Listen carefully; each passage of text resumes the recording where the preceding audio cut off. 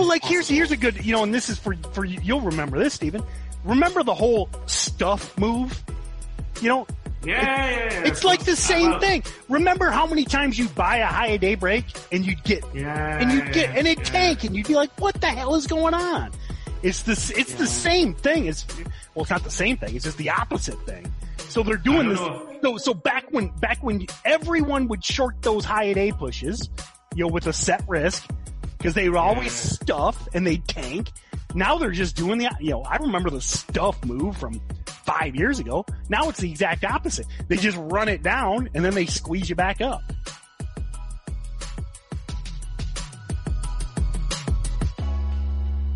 You're listening to the Steady Trade Podcast, a podcast that inspires traders to make meaningful strides and pursue their passions.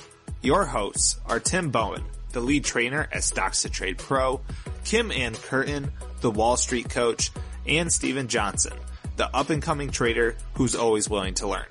Together, we'll sit down with experts to talk about their process, the lessons they've learned, and discuss how all traders can level up their trading careers.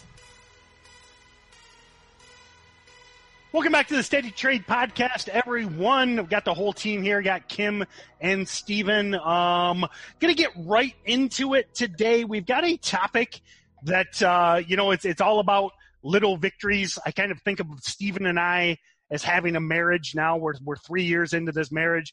Thank goodness the world is more tolerant in 2020. 30, 40 years ago, Steven and I wouldn't have been socially accepted to be married at this point. But much like with your wife or some sort of significant other, you fight your little battles. You appreciate your little wins here and there. And Steven reached out to me the other day with, I thought, a great topic. Number one, he did two things. The greatest thing he did is he spent, I believe, the entire weekend, I think he hit me up on a weekend, tracking data, okay? So he was, he was reviewing his data, something, if you go back to the 3.5 years ago to the first episode of the Steady Trade Podcast, we're going to be telling you, track your data. And here he is, even though he's having the best year of his trading career, he's spending the weekend tracking his data, looking for inefficiencies. Looking for ways to improve his game. And, we talk about it all the time. My favorite analogy is like the NFL quarterback. The NFL quarterback spends an hour on the field a day or an hour on the field a week, but it's everything they do those other 6 days, 8 hours a day, 10 hours a day, 12 hours a day that gets them to the Super Bowl or gets them to 5 Super Bowls or whatever it is. And by tracking data, that's how you improve that edge, find your edge. And then number two, how you come to, kind of an epiphany. And I was pleased on this one. So Steven hit me back and he's like, listen, tracking my data. He's like, you've been lecturing me about avoiding pre-market. Now, I'm not saying never, but avoiding pre-market. And he was basically breaking it down on his win rate and how he thinks he can definitely improve his game. So really, I kind of want to give Steven a lot of the mic, for, as they say, for this episode to kind of go over what he found, because I want you guys to avoid pre-market trading. And I say it all the time, but I want Steven to convince you too. So welcome, Kim. Welcome, Steven. Yeah, no, it's an interesting situation because I'm in Dubai, and because the market, like say 7:30 in Eastern time is like 3:30 in the UAE time, and because say what time we're recording now, midday in Eastern time is kind of close to bedtime for me in the UAE, and should I travel further east, it's even later. But the problem with that is I want to trade the earliest possible hours. So I was in a habit of trading the hours that were convenient for me, and I was trading a lot of pre-market because I thought, maybe I can find an edge there. And for years, I thought that the hardest worker in the room makes the most money. You know the old saying of the man who's first in at work, first in the door in the morning, last in the door at the nighttime, is the guy who works the hardest, rises the fastest, and is the best, and does the best. But it's not true, and trading's a funny discipline, and it just goes back to the quarter analogy that you said. It's like, it's about the stuff that you do off the field for on the field, but often with trading, the less you do is sometimes the more you do. It's about the stuff that you put on outside of the game. So what hit me is I was watching a Roland Wolf DVD, who's just passed 1 million. I saw him. He was on a private jet with Tim Sykes just a couple of weeks ago, so well done to Roland. But Roland said in his DVD, he's like, I used to trade pre-market and I used to trade after hours. I didn't realize that. I don't know if I ever knew. Yeah, no, he killed it. He said he went through his data and he found out that most of his results were so inefficient and incoherent that he was just like, I don't see the point in trading pre-market and after hours. It's just a burn of energy. And then you said, there is no edge in pre-market trading. And then what happened to me is I just thought, last month, what was it, June? Yep. Yeah, last month I thought I've had several $1,500 losses. I've had several $300 losses or 300 gains. That should have been $1,500 gains. But I went on a rate up before I took the journey down, being short too early pre-market, coming up and then dropping down. So I went back through my data and I analyzed it and basically found that a good 70% of the time, it would have been better to just be in at the open. You've got to clear ahead. You're not pre-engaged emotionally with the trade. And purely mathematical, from a mathematical perspective and point of view, it's probability-wise better to be in at the open. So before we move on, I want to know the how, okay? Because, again, the listener's probably going to be, I think this is one thing I will fault us for, because I get these questions. We say track data. I mean, and you probably get it too. A lot of people are like, okay, how? Okay, it's like, okay, build a house. If you've never built a house before, you're like, okay, I don't, so give me what was the process? What were you looking at? How is if someone's trying to replicate this type thing? No, but look, I've tracked data and I've done it in depth, and I've got like YouTube videos and Excel videos. Okay, good. And ins and outs and specifics of how to track it. This wasn't such a big revelation. It was pretty basic. You've got to review your trades, and many people don't, and that's why Profitly is good, because you can go back through your trades. And I wouldn't say review your trades. I'd say track your trades, review them, and then review them again, and then review them again a week later. But people don't even review them once or track them. Is this on an Excel spreadsheet? You're putting in everything you've done, or how are you? Like when you did this, how did you do? Oh, Profitly. Yeah, no, look, I just use Profitly, and I put what my entry is, what my exit was, how many shares I traded, and I publish it. And then when I saw that I was having quite big losses in July in June compared to April and May, I was just like, well, what's going on? What am I doing wrong? And we know that there's a shift in the market, right? There's been an influx of volume, 200, 300, 400, 500 million shares a day, where we previously expected a big deal would be 50, 60, 70 million. Were you not trading pre-market in April and May? I was, but there wasn't as high volume. So as more demand came in, stocks rose more quickly. And the flow that I had in my strategy got further exposed to the point where I could see it better. Gotcha. But the flow's always been there. But I went through basic. I've got a strategy where it's very pre-market led. So I'll track stocks that gap up in the market more than 30% pre-market. So it's very pre-market driven. And then I'll look for indicators that this stock on its first green day will more likely fail than will run. And if I think that it's going to fail even before the open, I would take the short in it pre-market, thinking that it will never reach this point again. Now, what happened was once you nail two of these pre-market, and then you say one of them goes pre-market, you think, oh shit, fear of missing out. And it's one of the big problems that we all deal with. You think, God, I nailed that one and I missed that one. And then you start getting it into your psychology that pre-market trading is effective. But when I actually went through the stats and broke down all of my trades on this specific pattern, I say I traded this pattern 15 times. I went through every single time that I traded, and I thought, would it have been more profitable to have not been there at the market and not traded it pre? And it worked out that about 70% of the time it would have been more profitable just not to trade the pre-market at all on that specific setup. But it's the psychology behind it that makes you feel like you're going to miss out. And you remember the wins and you don't remember the losses. You remember the good times and not the bad times. You forget the bad times because your memory doesn't want to remember them. Yep, but it leads you to trade inefficiently. But even so, even if it was 50-50 and sometimes pre-market trading works and sometimes it doesn't, pre-market trading is so dangerous that stocks can walk up on air is a good analogy that I saw. Like AIHS, if we just look at the other Chinese stock today, what was the ticker of today's runner that fell apart at the open? Imagine you shorted that at the open compared if you try to get a position pre-market. JRJC. Yeah. JRJC. Look, that thing was rising on air. So we're just real quick, we're recording on 7/15, so July 15th of 2020. Ticker Steven's talking about is JRJC, went ballistic at the open and then just got completely destroyed. Probably ends up closing on the low of the day, but sorry, I just wanted so they knew. Yep. So, but I mean, just for example, like JRJC or AIHS, it's very egotistical. Or it caters to the ego to try and catch the top pre-market.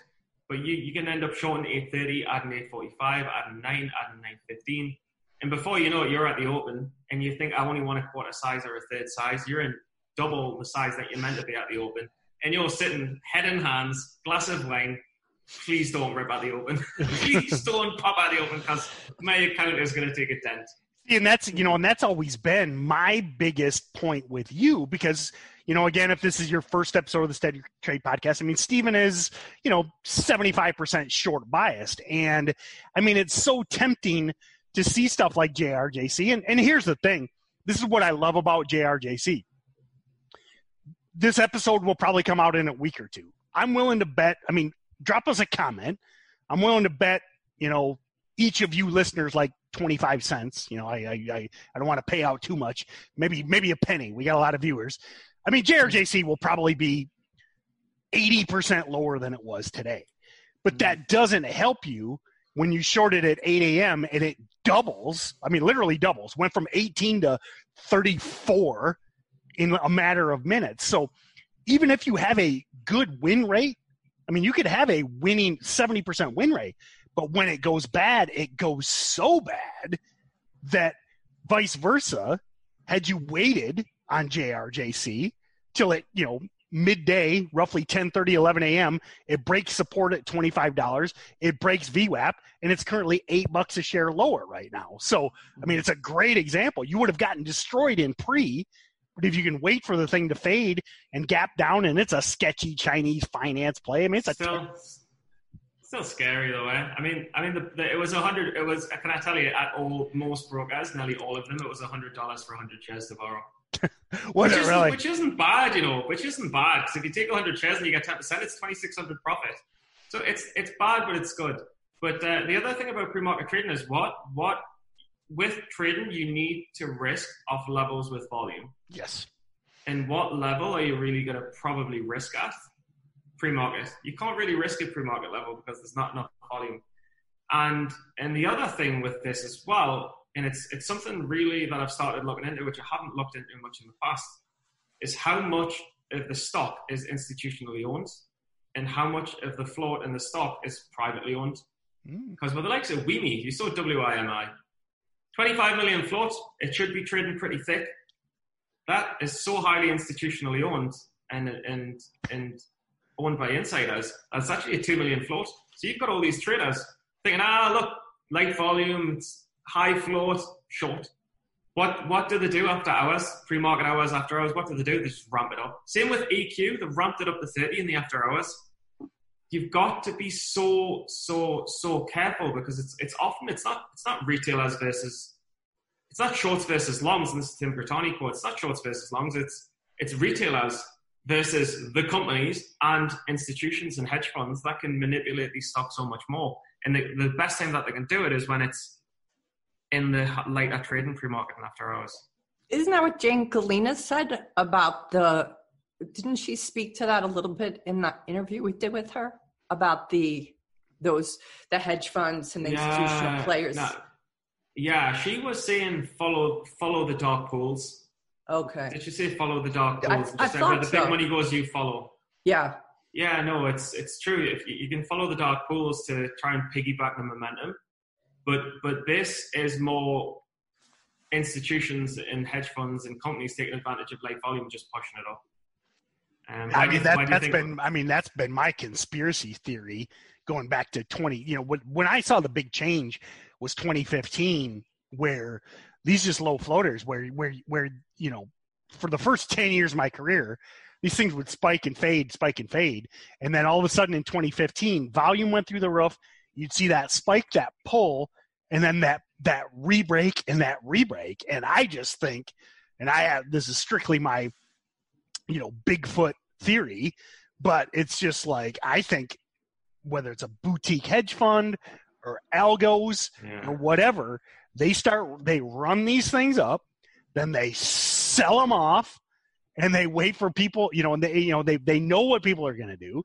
They're going to short into that move, and then they rip them back to the upside, just like WIMI is just, it's a joke, you know, it's like, but we've seen that a million, especially on a Friday afternoon. It's just like, I mean, it's like, how many times is this going to repeat? EQ was the same thing, you know? Yeah. So Stephen, here's a question for you. The thing you said at the beginning that was so fascinating was you realized you were trying to trade at a time of day that was convenient for you. So like, what do you do now? Like if this pattern is not going to serve like your time frame, like with work and everything, like, so what are you going to do now? I just watch Friends pre-market. Okay, good. No joke. I watch Friends pre-market, and because if I look at the screen, I get tempted to make mistakes. So I do everything in my power to not look at the screen.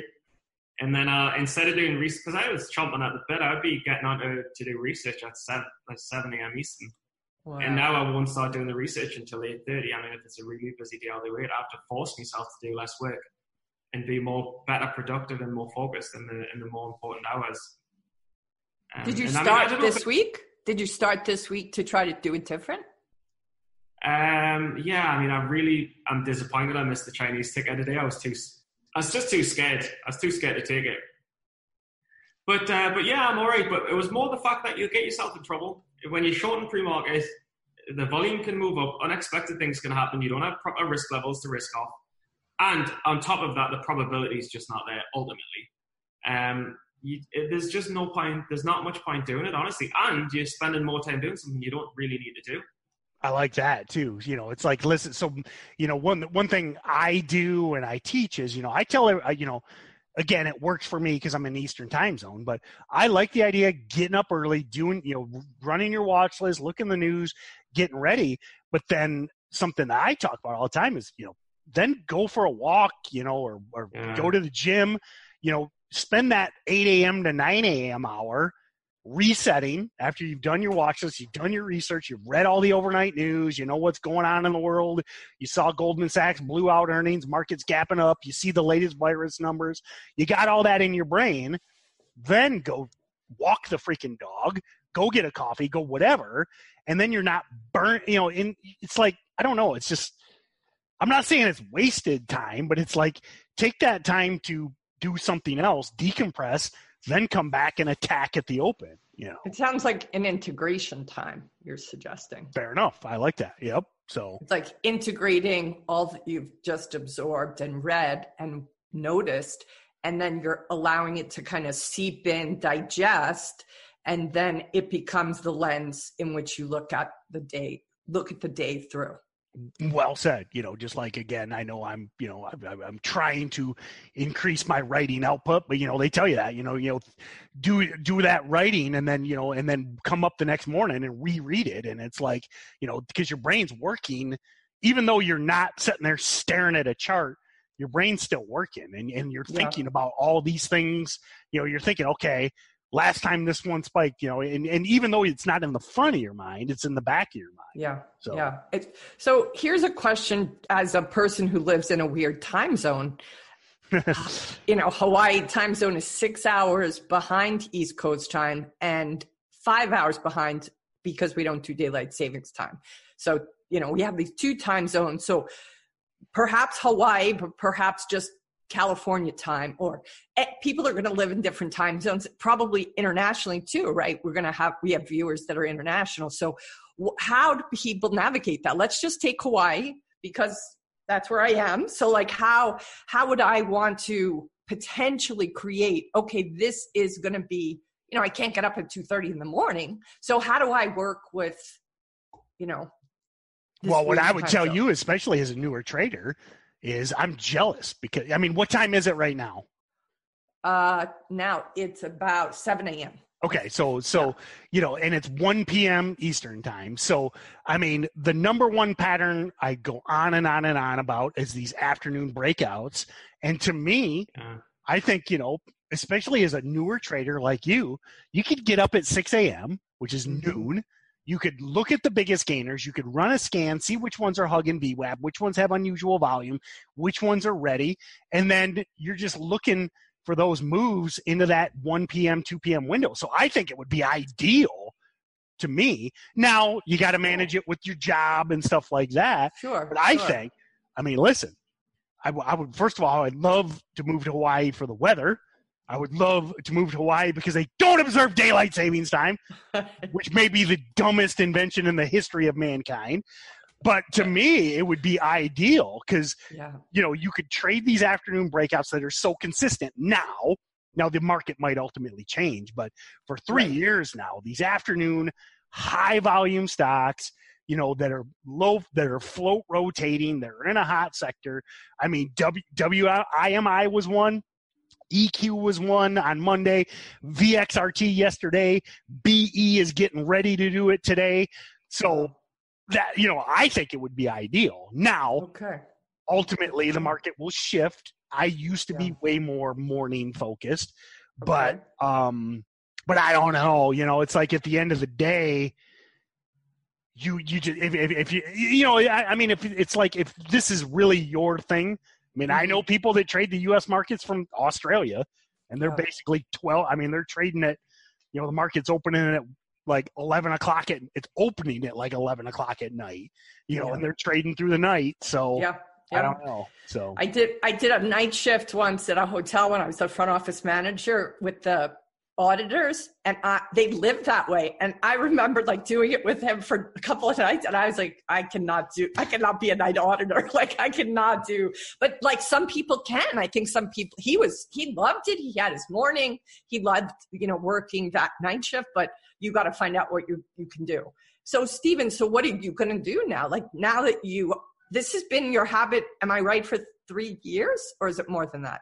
No, but just first thing about your time zone, I just wanted to add that the best thing about, if you're up at 7:38, you can take the trade at 1:32 p.m. when you get the confirmation that the move's about to happen, put your stop in, and then come back at the end of the day when you finish work, or check at lunchtime and think, did that stock break out? Because if it's broke out in after hours, it's probably going to be quite high, and you can just sell it. And it either worked or it didn't, and that's the beauty of it. You could just spend 15 minutes every day thinking, all right, these look like good setups, put the stops in, check it at lunch, and I'll sell it if it worked, and if I get stopped, I get stopped. And that's 15 minutes a day, and if you know what you're doing, it's the best paying job you've ever had on a minute by hour basis. No, I'm serious. But for me, nothing really changes. Like I would always I used to sit from like 7:30 till midday, and sometimes I'll check the afternoon, sometimes I won't. But now I'll just sit from 8:30. So I just take an hour out of the day and I'll meditate. I'll go for a run, and I'll like speak to friends. I'll have something else to do. I just cut a bit of the time out of the day. I just don't take the trades, or I'll just watch. Watch and be and like really not take the trade. And if I do, like really be in mind having a tight stop out. You know what I mean? Were you shocked when you saw it was 70%?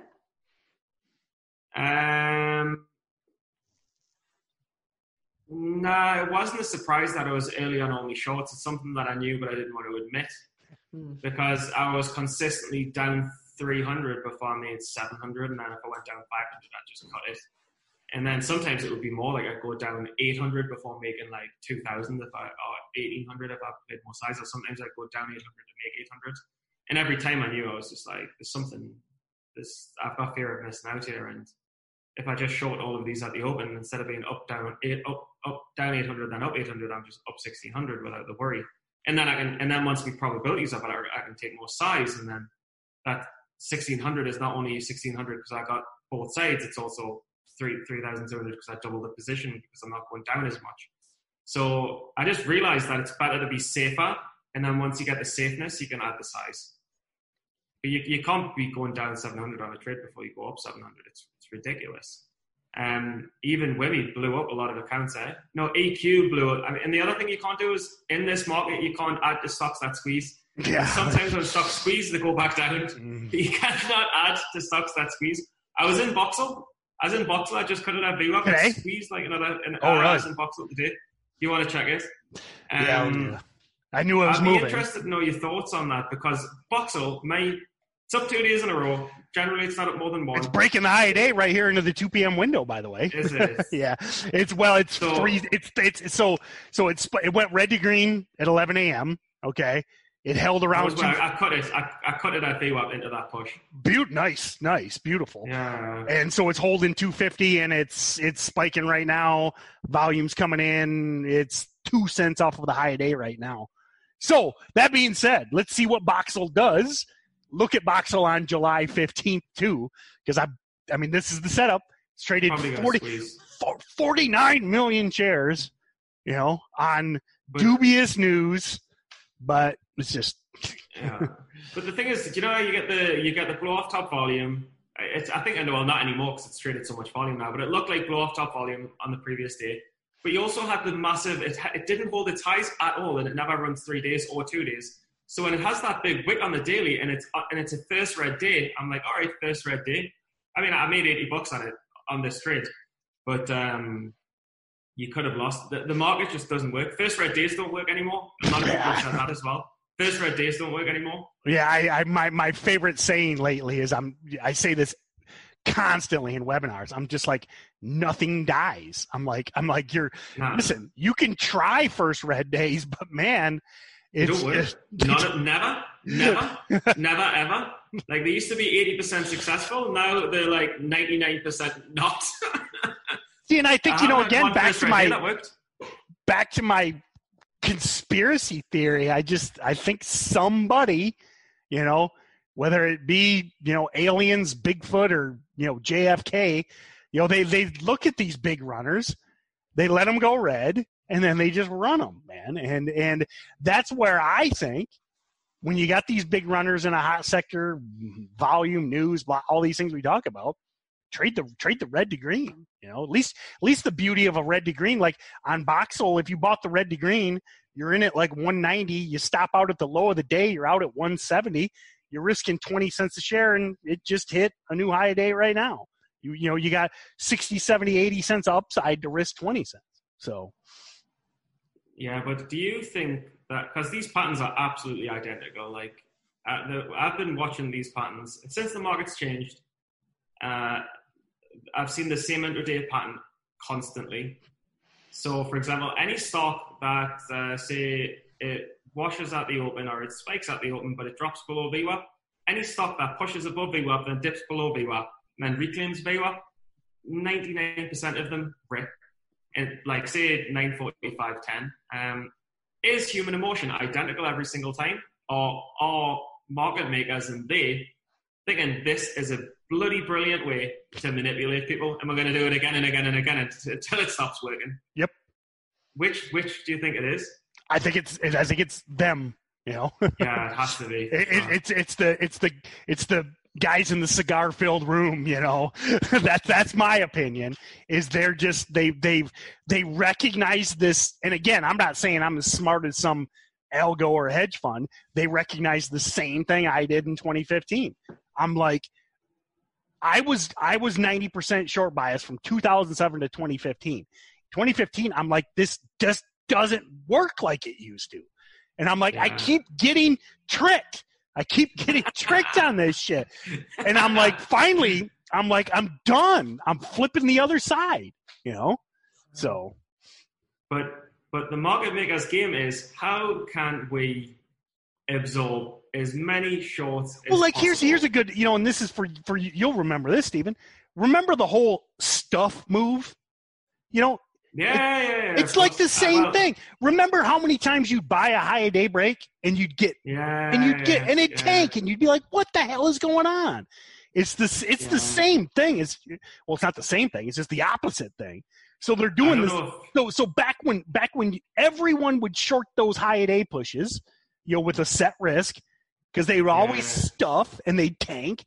Now they're just doing I remember the stuff move from 5 years ago. Now it's the exact opposite. They just run it down and then they squeeze you back up. And it'll probably 3 years from now, it'll probably reverse again. So yeah, but I think the stuff move, maybe I'm less affected by it. But I think the stuff move was less deceitful. Like, fair enough. Like they let it push up and then they shorted with a load of volume. But it's not as deceitful and nasty as the tricks that they're playing now. And maybe I'm more. You're only saying that because you're short bias and they keep smoking your ass. Honestly, thank God I've got some decent discipline these days, because if you don't have discipline in this market, my God. This is my question for you. How do so you're having your greatest year so far. How do you think Steven from 3 years ago would be doing right now? Worst year ever. And I agree. You have to. This market, honestly, right now, this month, has arguably never been harder for shorts, I would say. I'm up about $4,000 this month, and it's a bloody miracle because every stock is against us. And I'm like, cut. Thank God that one worked. That's how it basically is right now. And this is my, again, I know I'm the dinosaur here, but see, that's what it was like in 2007, 2008, 2009 for the longs, man. It was like if you went long penny stocks back then, anyone that had a clue was like, you're an idiot. It's like, what do you and it's just the exact opposite of it was a decade ago. And then, I always think of the market as a big wheel. If you're listening to this podcast in, 2025, you'll probably be like, oh, it's the greatest time ever for short selling. It's just I compare it to fashion. It's like, 5 years from now, bell bottoms will be back in style. 5 years from now, this will probably get me canceled, but cargo shorts will be back in style. Not that cargo shorts ever were in style. That's worth being canceled for. The abomination of cargo. Unless you have Magnum PI legs. Fair. Well, no, cargo shorts are the long ones with all the pockets, man. Oh, that's true. But they also kind of are bulky, and he's in shape, so he can get away with anything. Magnum PI. Yeah, the only thing that makes me angrier than daylight savings time is cargo shorts. But they're pretty horrible. Can I just ask one other question? Yep. When do you think the madness of this volume and this influx of new investors, traders, Robin Hooders, when do you think it's going to end, or will it never end? Is this the new norm? Actually, it's funny. I talked about this today on a webinar. So I'll very quickly review because we talk about this a lot. Biggest things that changed in the last couple of years: Bitcoin going to 20 grand. I tell this story all the time about being in New York City in December 2017, and everyone was talking Bitcoin. That brought so many people to that trader mindset. Okay, I'm going to try and go fast. Bitcoin. Then we get commission-free trading at basically every broker, not everyone, but 90%. Then we get a stay-at-home order. Then we get no sports, okay? And I'm a huge fanboy. I know he's, again, speaking of controversial, I'm a huge fanboy of Dave Portnoy. Okay, this guy is a professional gambler. Okay, that's what he did. Professional sports gambler. He built an empire on professional sports gambling. Sports go away. He goes into day trading. And I tell you what, if you watch his videos, that guy ain't ever going back to sports betting. This is my prediction for 2020. It's in his blood. If you guys think I rant like a lunatic, you watch his videos about day trading, it's in him. And I don't think he's going back to sports betting. So I think those are the biggest things. People are stuck at home. Bitcoin, free commissions. again, whether they're right or wrong, there's no sports betting right now. I mean, there's some. And so that's the long answer. Short answer is I think this is the new normal. I mean, you got a supercomputer in your pocket. You can do everything from here, from anywhere. 5G's coming. 4G is already fast enough. So that's my opinion, Stephen. Now, at some point, it will change, but you know what? I think from now, 10 years from now, I don't know. So, but I honestly just think, thank God. I mean, you've got more years than me, but I think, thank God, I've got 4 years on all them. Thank God. Totally. You know what I mean? Because they've got 4 years of mistakes ahead of them, and that's the 5% that make it. I've got 4 years on the 5% that make it. Well, listen, WIMI. Okay, I made like $1 a share on that thing, and it spiked $20 a share more. Okay, but then the next day it cratered, and I agree. Yeah. Why did I take $1 a share? Because I know what that freaking thing is. Okay, so you're right. That's why I'm so excited. That's why I don't get all these. I mean, there's all these old, bitter day traders that like piss and moan about all the Robin Hooders. I'm like, why, man? Why? I'm like, bring them on in, man. More. Give me more. Send more stimulus checks. You know, do more. Bring more of them in, you know? Yeah, it has unsettled the market, though. And once you get used to a certain way of trading and you get used to certain patterns behaving in certain ways, that's it. You have to adjust to something new, I guess. And I've had to adjust to something new. It doesn't mean that you go from a winning trader to a losing trader. You just get knocked off your game and come back on a little bit. But I mean, some of them are threatened. Some of them are threatened because they have been the only baller in the room, and now they're going to have to deal with a whole bunch of other people. They don't get to have that same sense of that they're unique. You know, all the noobs will just blow up though. All the noobs are just going to put money in the market and blow up. They will, no doubt. Unless they watch this podcast. Exactly. and listen to Stephen Johnson and Tim Bone's wisdom. And Kim Ann Curtains. Well, thank you. You can plug yourself. This is 2020, man. You got to promote yourself. That's what it's all about. So. That's right. Look what I did. I promoted myself, and I was a rubbish losing trader for years, and I still managed to get somewhere. Yeah, but you always were honest with people, Stephen. I mean, you were promoting yourself and the difficulty you were having. And even when you were, having these kind of hiccups from just being kind of like thinking, oh, it's okay, it's no big deal. And then it was a big deal. You never hit those big deals. You were like, holy shit, this really happened. And I made a mistake. Like, I think that's part of what endeared everybody to you, because you were honest about how hard it was and how disciplined you had to be. And that asks a lot. I mean, most people aren't encouraged in today's kind of culture and environment to be super disciplined. It's not encouraged. It's not rewarded, and yet you spoke about it over and over again. That's why you probably are disciplined now, because you kept, I'm doing a lot better, but I have to say the amount of accounts that are blown up daily that you will not hear about. People love to talk about wins. They don't love to talk about losses. The amount of accounts blown up on a daily basis right now will be unprecedented highs. Now, speaking to the opposite of that, building accounts, Kim, when are we doing an episode saying my first trade? Because Tim, I'll give Tim a huge amount of credit. All of the episodes in the podcast, being able to ask him any question that I want, all of the Stocks That Trade Pro, and all of the mental advice in terms of fitness and gym and mindset. He's very responsible for a lot of my growth. Now you've got double power, double trouble. Hello. You have us, and you're the next one in the family to grow. Stephen, when the student is ready, the teacher will appear. I'm here for Kim.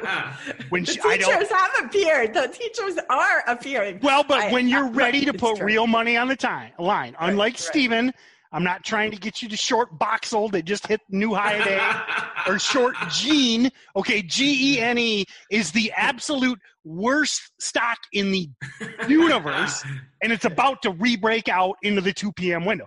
I'm not trying to lead you into slaughter. I have hope now, because I have been thinking, because of the time difference, that I wasn't going to be able to really do this. So So hearing this today is, encouraging me like, okay, I get now going. You got to make it work for your work schedule too. Yeah, for sure. But geez, I think, again, if for a new trader, if you were doing like noon to 4 Eastern, I think that'd be ideal, which for you is what, 6 to 10 or whatever. And then you can see your clients after 10 a.m. or whatever. Yeah. So. Yeah. Because I do some East Coast clients and Middle East clients, so what would I do couldn't I do this 2 or 3 days a week? I don't have to do it 5 days a week, right? As long as you're disciplined and focus on 1 or 2 setups, that's the biggest thing that I see people screw up is they get a day, okay, and then they're just determined to trade something no matter what, and then their win rate sucks because they're like, oh, well, I'm here, I got to trade something. But, if you're disciplined enough, again, to look at whether it be some of my patterns or Steven's patterns or Sykes's patterns or Roland Wolf's patterns, if you're disciplined enough to focus on that and say, okay, it's not there, I'm going out for a walk exactly. Yeah. So that's the biggest thing I see newbies screw up. That's the biggest challenge to part-time traders is they get a day off and they're like, damn it, I'm going to trade something. No matter what. Yeah, no matter what. That makes sense. That makes sense. But it's also just new traders in general because, I remember Tim Sykes tying me up in Italy. He was like, he's an overtrader. And I always find it funny because, I trade more stocks now than I did then probably. But the message behind it and the truth behind it is that if you don't know what you're doing, you probably shouldn't be trading any stocks. But I would say this. You can. I think you'll agree. You're trading more now, but you're only trading. Tim froze. Okay, so you're still there, Steven. I thought maybe it was I froze. I just panicked because he looks like a tiger or a Tyrannosaurus Rex. Yeah.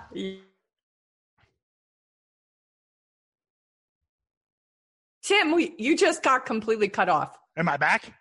Yes, you're back. But you were gone. You started to say something, you got cut off. So please. I probably screamed so much, my computer probably froze. Shut it off. But my point I was trying to say, Steven, is yes, I think you're trading more now, but you're only trading one freaking setup, right?